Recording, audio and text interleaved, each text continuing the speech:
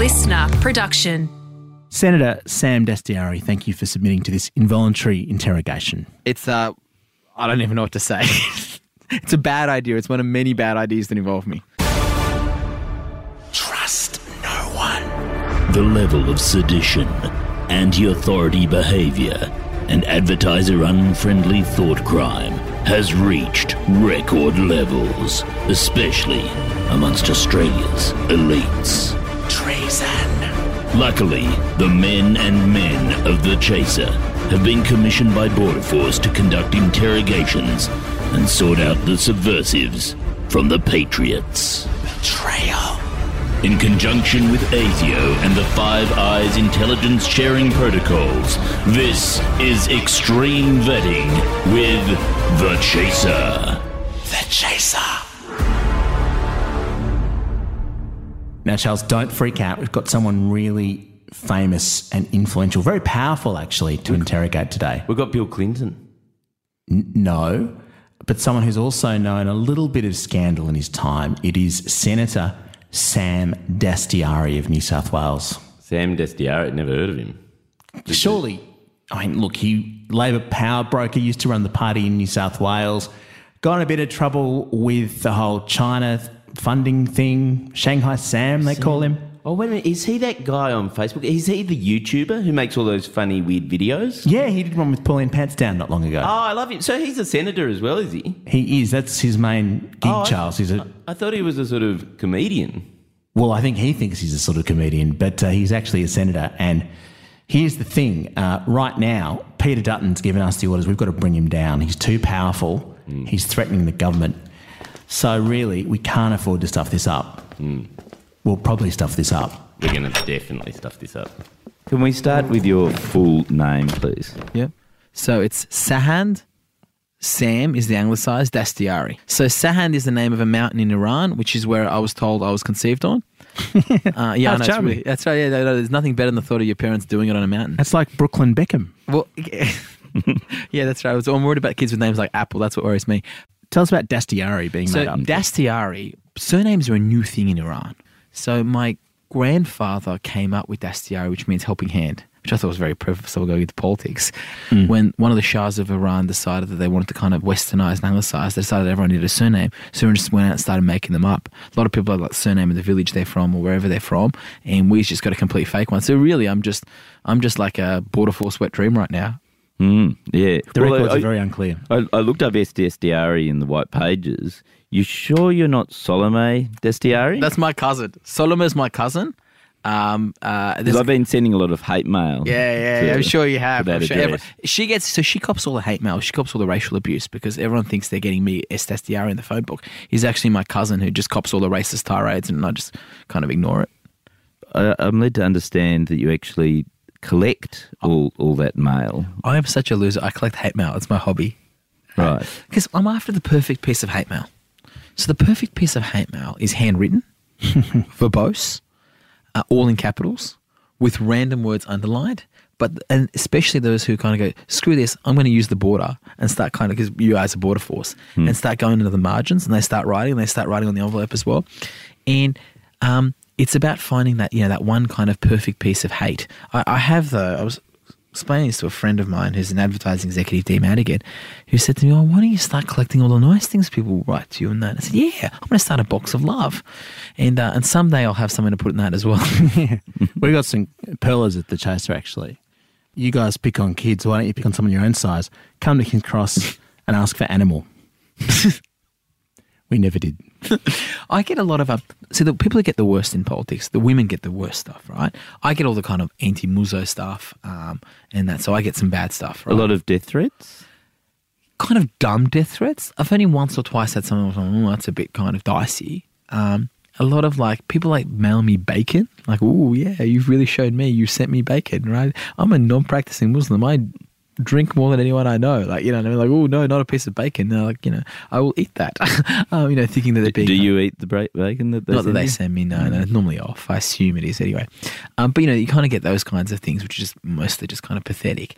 You get occasional bits that are, kind of freak you out. And then you get people who write like poems to you and that, they're like full of hate, like considered. Like, That's sort of lovely in a way, isn't it? Yeah, but like considered hate, like limericks about why we should kill muzzos, the kind of thing. And Not a lot of things rhyme with Dastiari. No, Ferrari? No, Look, Sam, this is fascinating. We just need to have a quick chat, just a moment. Sure. Charles, I think we're going to have to get the boss involved in this one.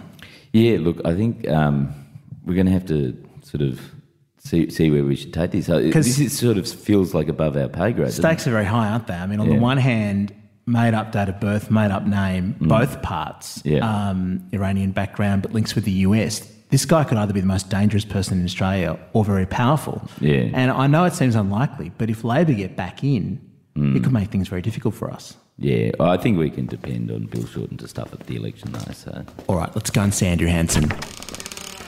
Mr. Hansen, what should we do about this guy? Dastiari, that comedian guy from Twitter. Yeah, his media skills are way better than ours. He's funnier than us. And frankly, I think he's more familiar with the dark side of getting things done than we are. Well, he is mates with Paul Howes. Why don't you tie him up and pour water on his head until he vows never to appear on Q&A again? Chinese water torture? We're allowed to do that? Well, of course we are. But look, Peter Dutton rewrote that part of the Constitution last week. But what if he becomes Prime Minister someday? There's no chance of that. You obviously haven't read the new Constitution.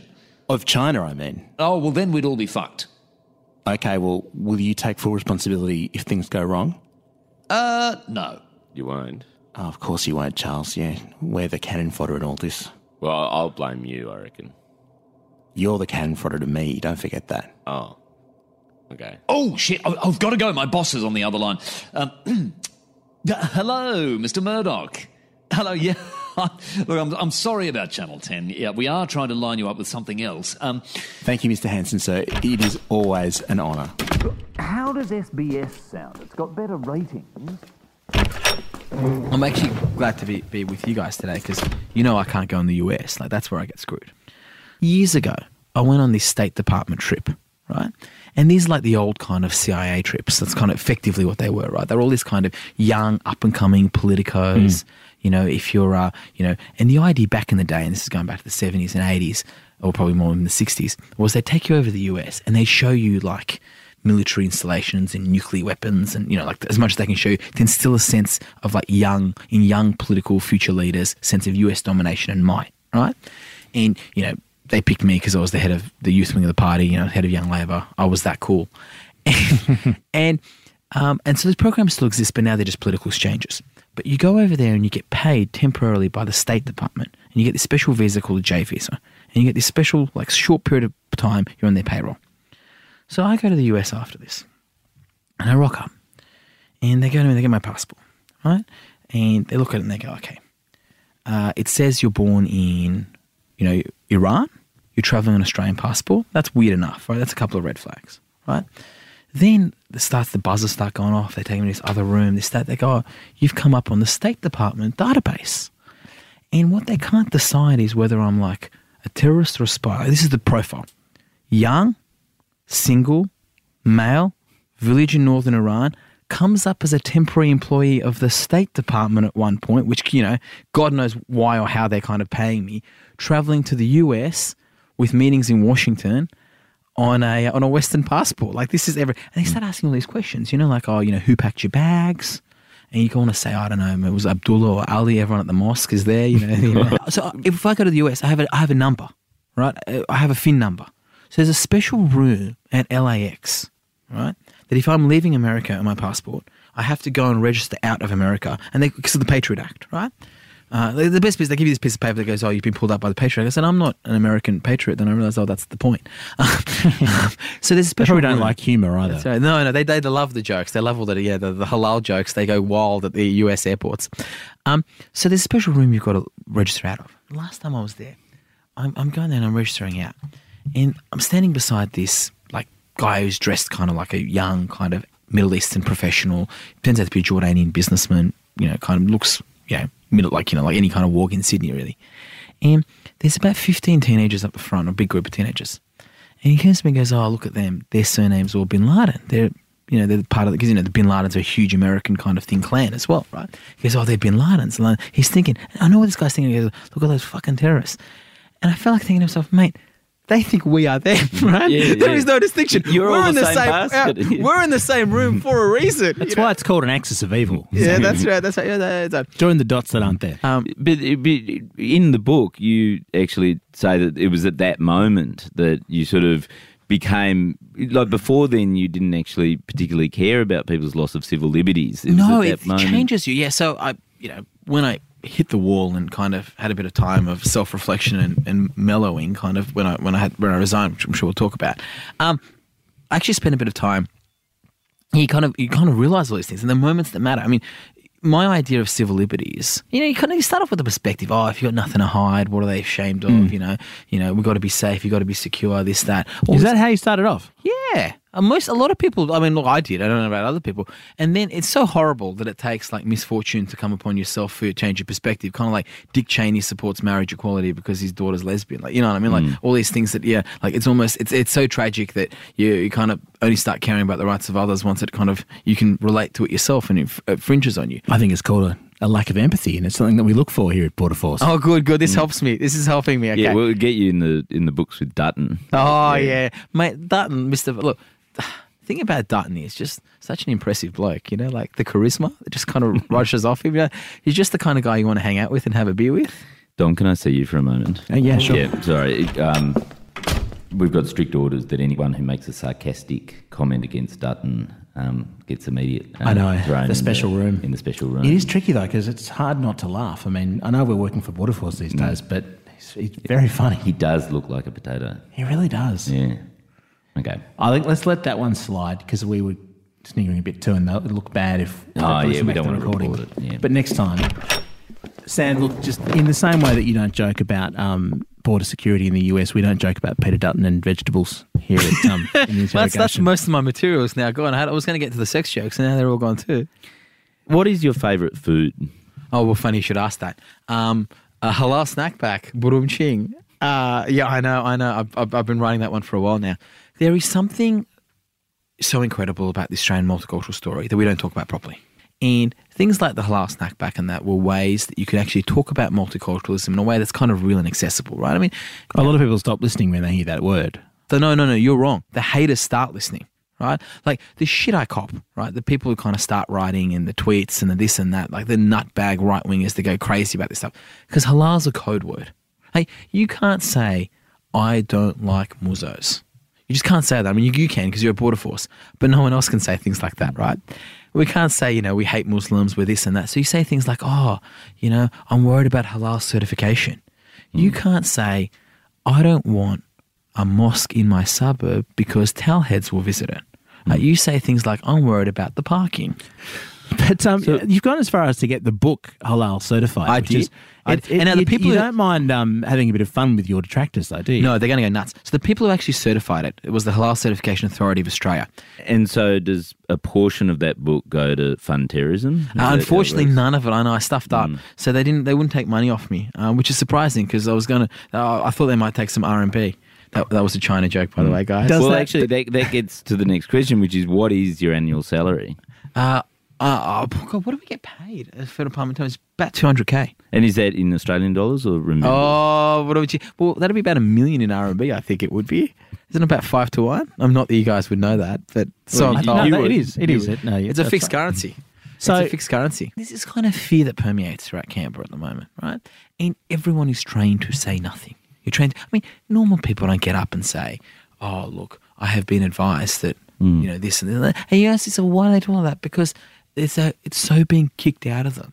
And what I tried to do in this book, in One Halal, was just give an honest take of just the insanity that is modern politics. Yeah, but it's interesting because reading the book, it's breathtakingly open at times. Did you have in the back of your mind that this might actually trip you up in years to come? It probably will. I'm working on the assumption that I'm going to get tripped up all the time anyway. You're an ambitious man, Sam. Yeah, but you've got to just let it ride. Like, you've got to roll with it, right? Like, it's just, I'm over. Honestly, I'm just over, and maybe it's probably going to end up hurting me in the long run. I'm sure it will. It already has. But I'm over the kind of scripted. I'm over just faking it. I'm over the whole pretending.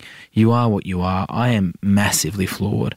I go through the book about, I talk about, drugs. I talk about politics. I talk about, scandals, all this stuff. At some point in life, you just have to accept you are who you are, and people are going to take you or leave you.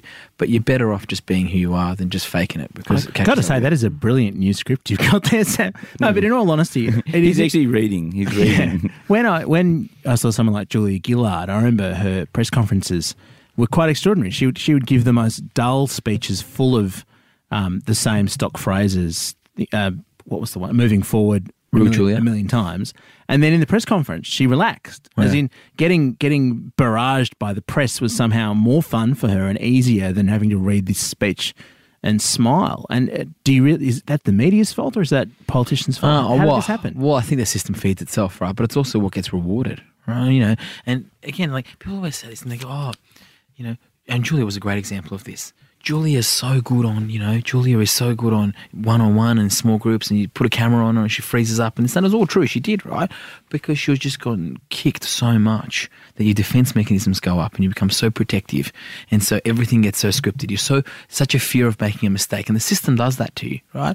And, every once in a while you get a Trump or someone who's just so out there that, doesn't think. But look, I knew Julia really well. I knew Kevin a lot better. I'm one of the few people who actually still likes Kevin, Kevin is the most, I think Kevin remains one of the most fascinating people ever to have met. According to our information, you're actually the only person who still likes Kevin. Can I tell you something about Kevin, right? And this is when I learned, this is when I understood. I got along with Kevin because I understood Kevin. Kevin is 3 separate people occupying one body. Right? That's the thing key with Kevin. He is a bit fat nowadays. Isn't he? Firstly, there's Kevin the Charmer, the most charismatic, funny, likeable, nice person imaginable.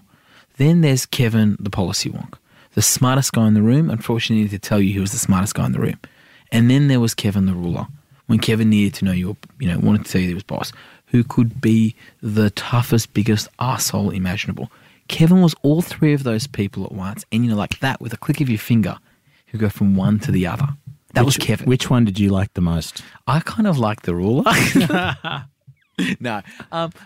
Kevin the Charmer was fantastic. Kevin was funny. He was likable, all these things. But there was never one Kevin. And the problem with Kevin was, and I think it remains, I don't know at the end of it whether or not I ever saw a day where Kevin was happy. And you always got that sense that in him there was this kind of longing that if I get one more election win, if I do this and that, I know he felt that if he becomes opposition leader, then finally it'll be okay. And it doesn't happen. Then it's like, if I win the 2007 election, it'll be fine. If I do, always kind of the next thing, and then they'll finally love me. And I don't know, there's a sadness to that, which I think his appeal, to be honest, as much as there was one, was that he was so desperate to be loved, and people could see that, and that vulnerability I think was quite appealing for people.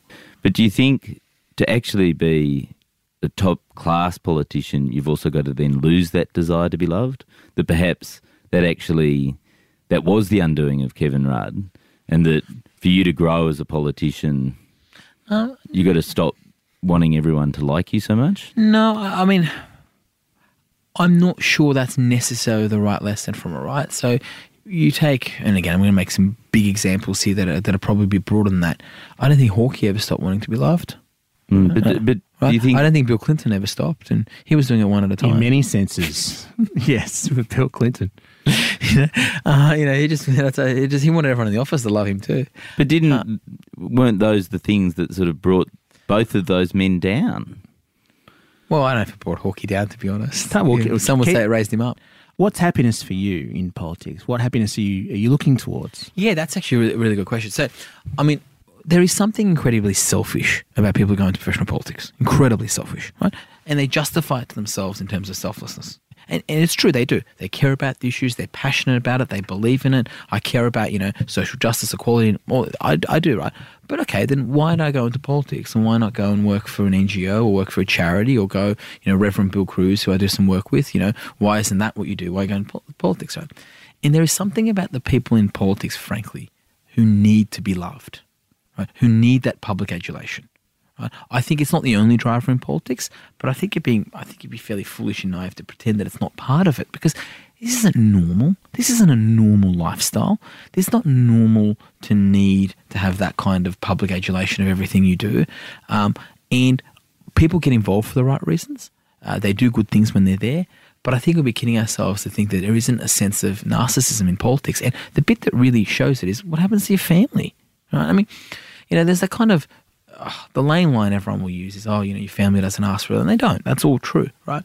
But at the end of the day, you are asking for levels of sacrifice from everyone else around you that no other profession really does. Like, no other profession demands that, hey, baby, to my wife, every once in a while there may be cameras parked in front of our house when I've done something shitty or stupid, and that's just part of it. And what does your wife think? Helen hates it. Hates it. She would be so happy for me to get out of politics. So happy. We might be able to make that happen depending on how the conversation goes. But then you ask yourself, okay, then why don't you? Why don't I? I mean, I don't know the answer to this, right? This kind of thing, right? Why? Because you're this ethnic boy in Sydney who I'm not. There's all these people around politics who come and see me all the time. When I used to run the Labor Party, when I used to be the General Secretary, which is like the head honcho kind of organisational week of the New South Wales. Like in Russia, the General Secretary was the boss. We know. Pretty much. USSR. Thank you for not going to China, but yes. But yeah, the General Secretary General. And people used to come to me all the time, and occasional athletes and people with movie people and people with backgrounds, this and that, really impressive people come to you and go, look, I'm interested in running for Parliament.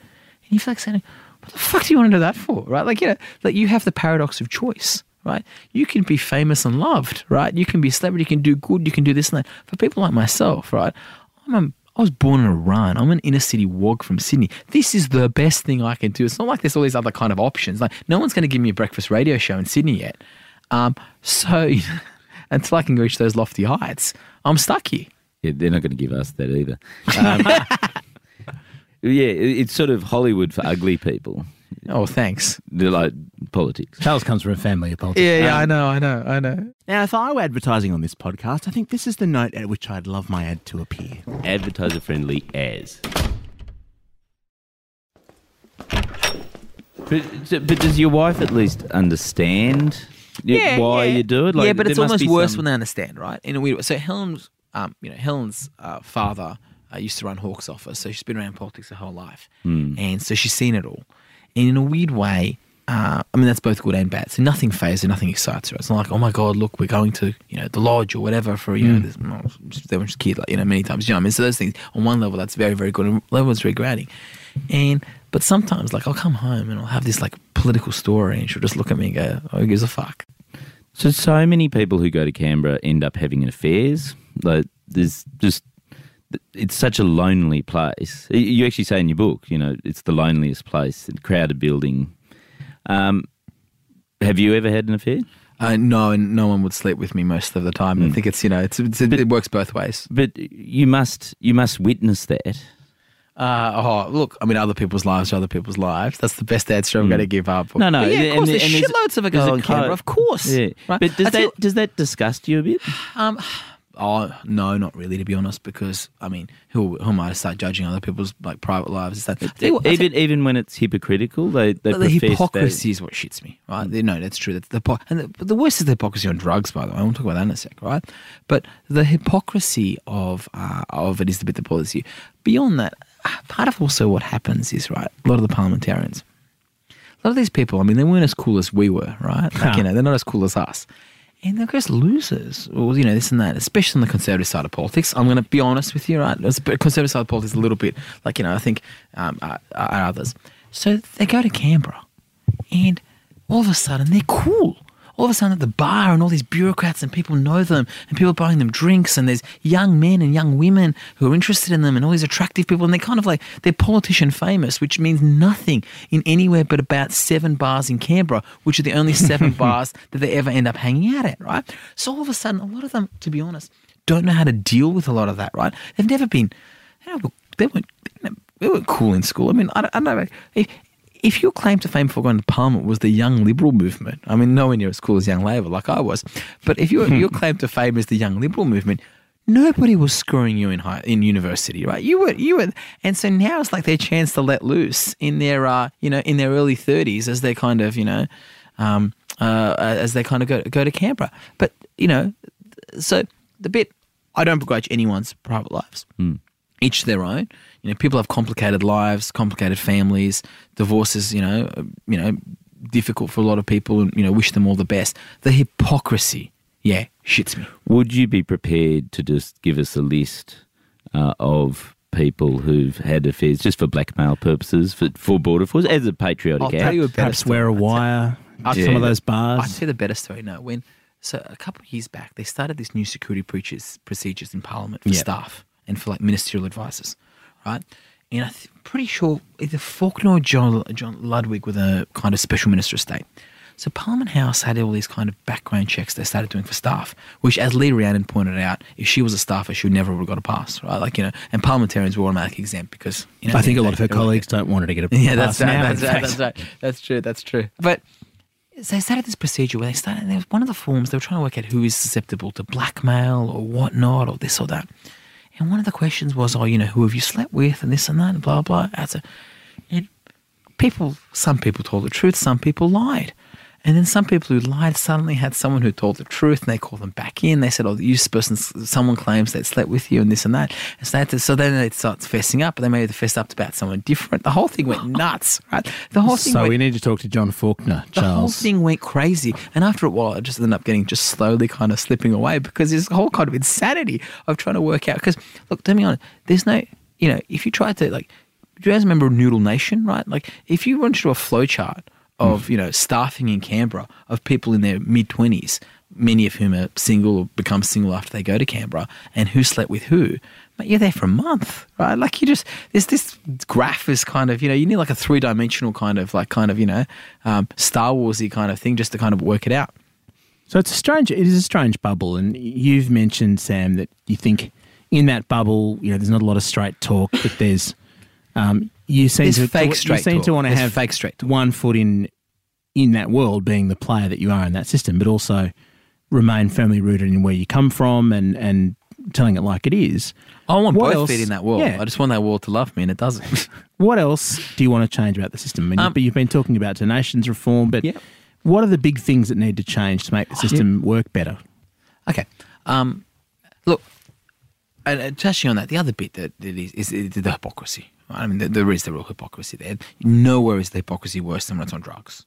I mean, nowhere is it worse than it's on drugs. And what I mean by that is, they're not doing coke in Parliament House toilets, right? Or not with me anyway. But it's not that, right? But you get these kind of politicians who turn around and they go, oh, well, you can drug test me whenever you want. Yeah, of course, because you're 55 and you have 30-year-old children. And, there's where were you 30 years ago? This is the bit that shits me about it all, right? You should lose people's actual life experiences and what they now do are so different, right? And by the way, not to mention the sheer amount of alcohol in that place. And also, honestly, and I don't think this is a bad thing, I think we don't talk about enough, meds. Right, like pharmaceuticals, of course, there's huge amounts. Is that how they work those long hours? I've wondered huge for amounts years. of mental health issues in a place like Parliament. Of course, it is. I mean, people away from home, the nature of the work, the type of people that are attracted to it. People who are, the extrovert nature of a lot of parliamentarians comes with the flip side of long down periods as well. I think, you're dealing with. And I don't think it's the nature of, I think, politics anywhere in the world. The kind of people that are attracted to it, highly strung, highly motivated, a lot of them incredibly intelligent, incredibly successful. Some of them, and again, I'm not judging on that. But all of a sudden, it's like, oh my God! But if you get done with marijuana 3 times, you should be to jail, and you should have sniffer dogs in clubs, and you should, and you should get cut off welfare and this and that. I'm saying, well, hang on, your life experiences and their life experiences don't even remotely correlate with what you're now saying, right? And yeah, I'm sorry, but if you're a rich white kid from the eastern suburbs of Sydney, you are not currently going to go to jail for marijuana. You just won't, right? You won't go to jail for cocaine, right? A small amount, this and that. Someone will get you off. You'll get a good lawyer. You get a Section 10 and all this. Right? If you're an Indigenous kid in, Western New South Wales, when they actually stop you, they actually test you, right? You actually think, and you may have twice earlier in life have driven without a driver's license. You might have an unregistered car. You might have had a drunken disturbance at one point. All of a sudden, you're doing 3 to 5 years jail. So can you make your side of politics more honest about this stuff? Do you think, is that something you could contribute in the years ahead? I hope so. I mean, we'll see if wait till see the reaction from this book. So I don't know if they'll be talking to me, but I think so. I think we've got this fear, and it's changing too, because how people consume politics is changing. So on one level, in politics, we're like driven to do this kind of, we want command and control structures, we want command and control messaging, we want this and that. And the reality is everyone wants the exact opposite. And the appeal of people like Trump is, they are what they are. Look, I think Hanson's just a complete, I think she's a fascist. I believe she's a fascist. But she's a fraud. There's faux straight Hanson talk. couldn't make trains run on time, surely, could she? That's with the blood and sweat of others. I don't know. She's probably too busy hiring a family. But there is a hate there. There's a hate in Pauline Hanson, which is Is she dumb? Yes and no. So he wants to. I don't think she's definitely street smart. I mean, she's been in politics for 20 years, right? She's done time. She's done time, right? She knows her constituents. She knows her people. She's very, very street smart. At the same time, I don't think she's intellectually very bright, no. I mean, she's no Malcolm Roberts. And I think what I say in One Hell of a Story, and I talk about this a bit, is we kind of allow some of this language to go by and we pretend like it's all okay. And the misuse of the term freedom of speech just shits me to no end, right? Like, the whole idea that it's okay to have these extreme views and this and that. Yeah, I mean, and like freedom of speech that we talk about, like it's not a debating side. These are real people, real lives, real decisions get made. And people believe a lot of this stuff. And, there is a flip side. I mean, the Senate at the moment is the bar scene in Star Wars, right? I mean, it just gets weirder and weirder. But then you take that, like someone like David Leyonhjelm. Right now, He's looking relatively stable, actually. Mate, David Leyonhjelm is the sanest bloke there is. I mean, he called me up the other day, actually, and he said to me, mate, I need a favour. Do you want to do a day with me on marijuana in Newtown? And I said, yeah, I'll do a day with a libertarian marijuana in Newtown. On marijuana? Well, no, it turned out to be a fucking Senate inquiry. Turned into a Senate inquiry, which was a real disappointment. Mind you, I think at that Senate inquiry, as I said to him, because of the witnesses that he had, I said, you and I are the only two people who aren't stoned right now. And he looked at me and he goes, never speak for others. Don, can I see you? Sure. What? Did you hear that? We've got dirt on David Leyonhjelm. That's blackmail material. Charles, I don't think it's a secret that David Leyonhjelm smokes a dope. What, he's stoned and he's still that much of a cock? Oh, Charles, you don't want to meet him sober. He's worse than Duddo. I'm interested, Sam, because the book alternates between what life was like for your family in Iran and why your parents came to Australia and the incredible life or death moments that are experienced. These tiny little things that make a difference between being carted off and killed by Revolutionary Guards, but tortured, versus coming to Australia. And then now you spend your days down this weird kind of rabbit hole where, okay, all this stuff sort of matters, but do you ever get the sense that in Australian politics, most people in the system, from the leaders to the voters, don't even realise they're born? The sort of things we're wrestling with now are so completely spoilt in a way compared to where you came from. Well, the most important day in my life is the 26th of September, 1981, which is actually 2 years before I was born, which is the day my mother wasn't executed. It was the day my father's best friend was. And my mother gets dragged in to prison. They were politically active people in the revolution in Iran in 79, student activists, kind of just lefty students, pro-democracy, very kind of vague idea of what it all meant, but they were kind of young lefties, not that dissimilar to, I assume, a lot of people in Tahrir Square and a few other places, when there was those revolutions going on. And it was post the revolution when they really started liquidating. And that was the day my mother, when she wasn't executed, and was able to get away and their best friend wasn't, that she goes, this is going to change. And they moved to my mother's small town in northern Iran. They started living a much quieter life. That's when they decided they were going to have me. My sister was already born. And that's when they decided we've got to find a way to get out of this country. And, a few years later, January 1988, before I turned 5, we showed up 2 weeks before the bicentennial in Australia.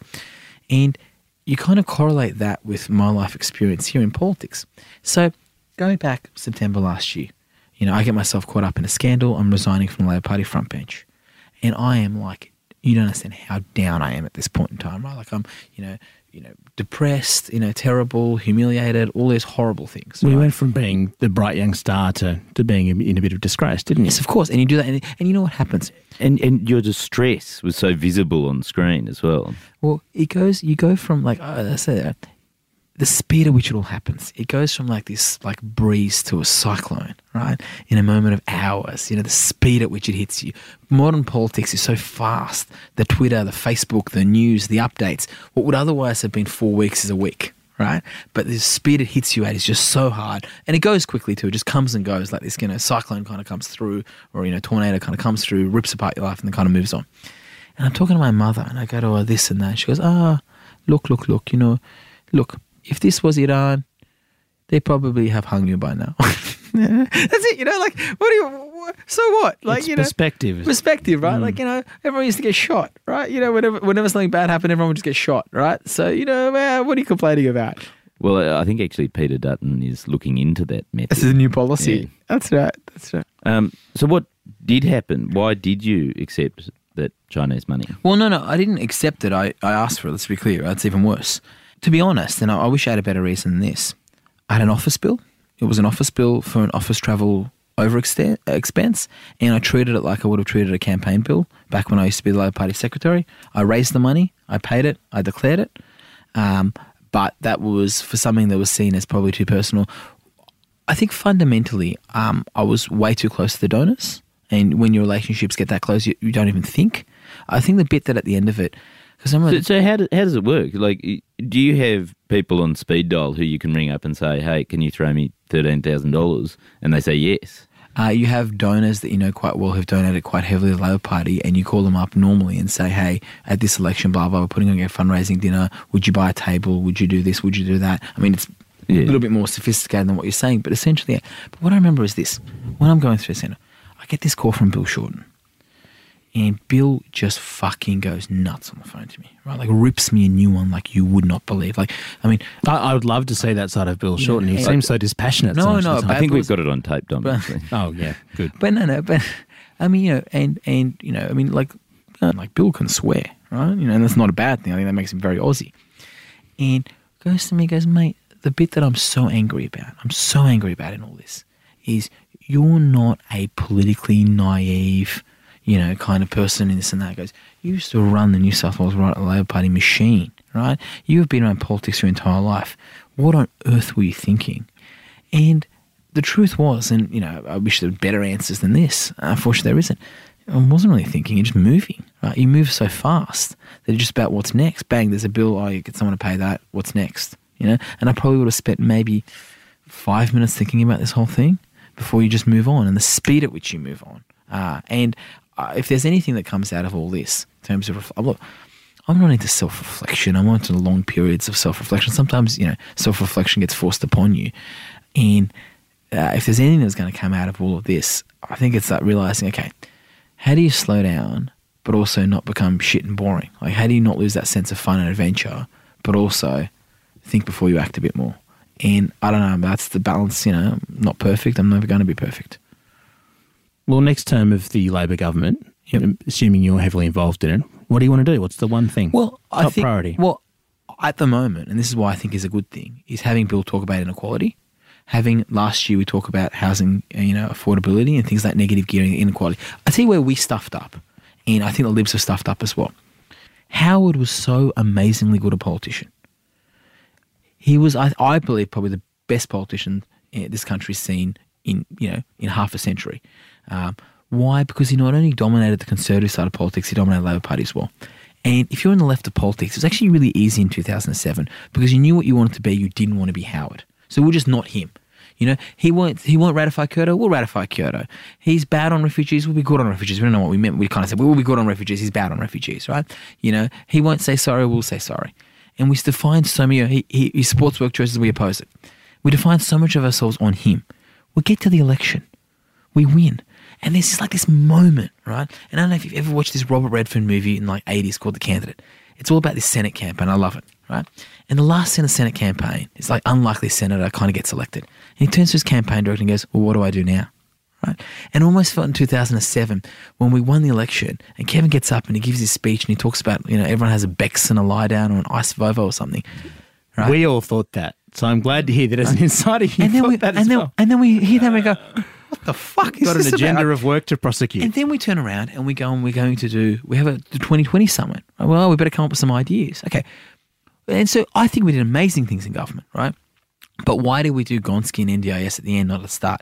Now, hopefully, and then the Libs are the same thing, by the way, right? Abbott and these guys they were so obsessed with getting rid of, the Rudd Gillard years and this and that. So they go with a policy agenda of, we're going to get rid of the carbon tax, get rid of the mining tax, get rid of Labor's border policies, get rid of this, get rid of that. They get elected, they do all that. Then it gets to the first budget in 2014 and Abbott does all that kind of mean, tricky stuff, starts cutting money to schools, ABC, health, everything. And everyone's like, hang on, where did this come from, right? Because no case was made. Now, the IPA is the answer to that question. well, no, even the IPA at least makes the case. See, the thing I got time for the IPA that's hard right wing is at least they're ideologically pure about it all. They make their case. What we're trying to do at the moment, and this is the big risk of Bill, right, is there is this internal voice in everyone's senior and Labor Party that will be saying this right now. Don't do it. Don't do it. Let them fuck it up. Right? Don't do it. Just be quiet. Just be Small quiet. target. Small target. Small target. It doesn't work, right? So at the same time, if they're tearing themselves apart, Bill goes, all right, well, now's our chance to do some stuff on inequality. Last year, we said we're going to go big on negative gearing. And, now negative gearing is seen as like his great masterstroke. But at the time, it was really contentious policy, right? Because you're effectively telling ethnics in Sydney, hey, you didn't invest in superannuation, you invested in property, right? But we're going to get rid of that system now. And it won't be retrospective. But suddenly you have to start explaining to people about retrospectivity won't affect you, but affect in the future. I don't know. I mean, you've lost people. These are really hard arguments to make. And we will do well if we use this opportunity and this time now to have an agenda, and that's what we're doing. And how does it play with the focus groups? The beach. And your parents were here essentially because they were refugees. And my grandparents got refugee status. We came on a family reunion, not because we weren't refugees, but because it was just easier to apply into that process. But does that make you want to make it easier for other, like Reza Barati? Yeah, of course. How does it not? How does it not? Like, Reza Barati, who was murdered in Manus, was born 5 hours drive from where I was born, right? What was different in our stories? I mean, everyone's story is a little bit different, but not that different. What was different was a long period of time and how we arrived. Right? We came on a plane. He obviously tried to come by boat. We came in the late 80s. He came in the 2000s, right? And he got murdered in Manus Island, and I got to sit in the Australian Senate and make jokes about kebabs. So what you're saying is that the Labor Party is soft on refugees. Sam, it's been fascinating hearing about how much you love refugees. I know you love that at Border Force. Now, ordinarily, we'd be very concerned about your book and the seditious language contained, the language of compassion and nuance. But we read the polls too. We know that's all that matters in Australia. So what we're going to do is say well done, and we'll keep in touch. Let's just say that if the coalition win the next election, you'll be seeing a lot more of us. Is what you're frankly saying is that you're watching me? We're always watching you. See, that is like a wet dream for a politician. The idea that someone's watching them. Does that mean you're always watching me? Always. See, most people will be scared by that. That excites me a little. Can we go for a drink? And a halal snack pack? And a halal snack pack. The drink won't be halal, right? Thank you, Sam. The book is One Halal of a Story. Extreme Vetting is written, presented and edited by Charles Firth and Dom Knight. The show is produced by Alex Mitchell, audio production by Nick Slater. The executive producer is Jamie Show. And remember, no one is safe. No one. Listener.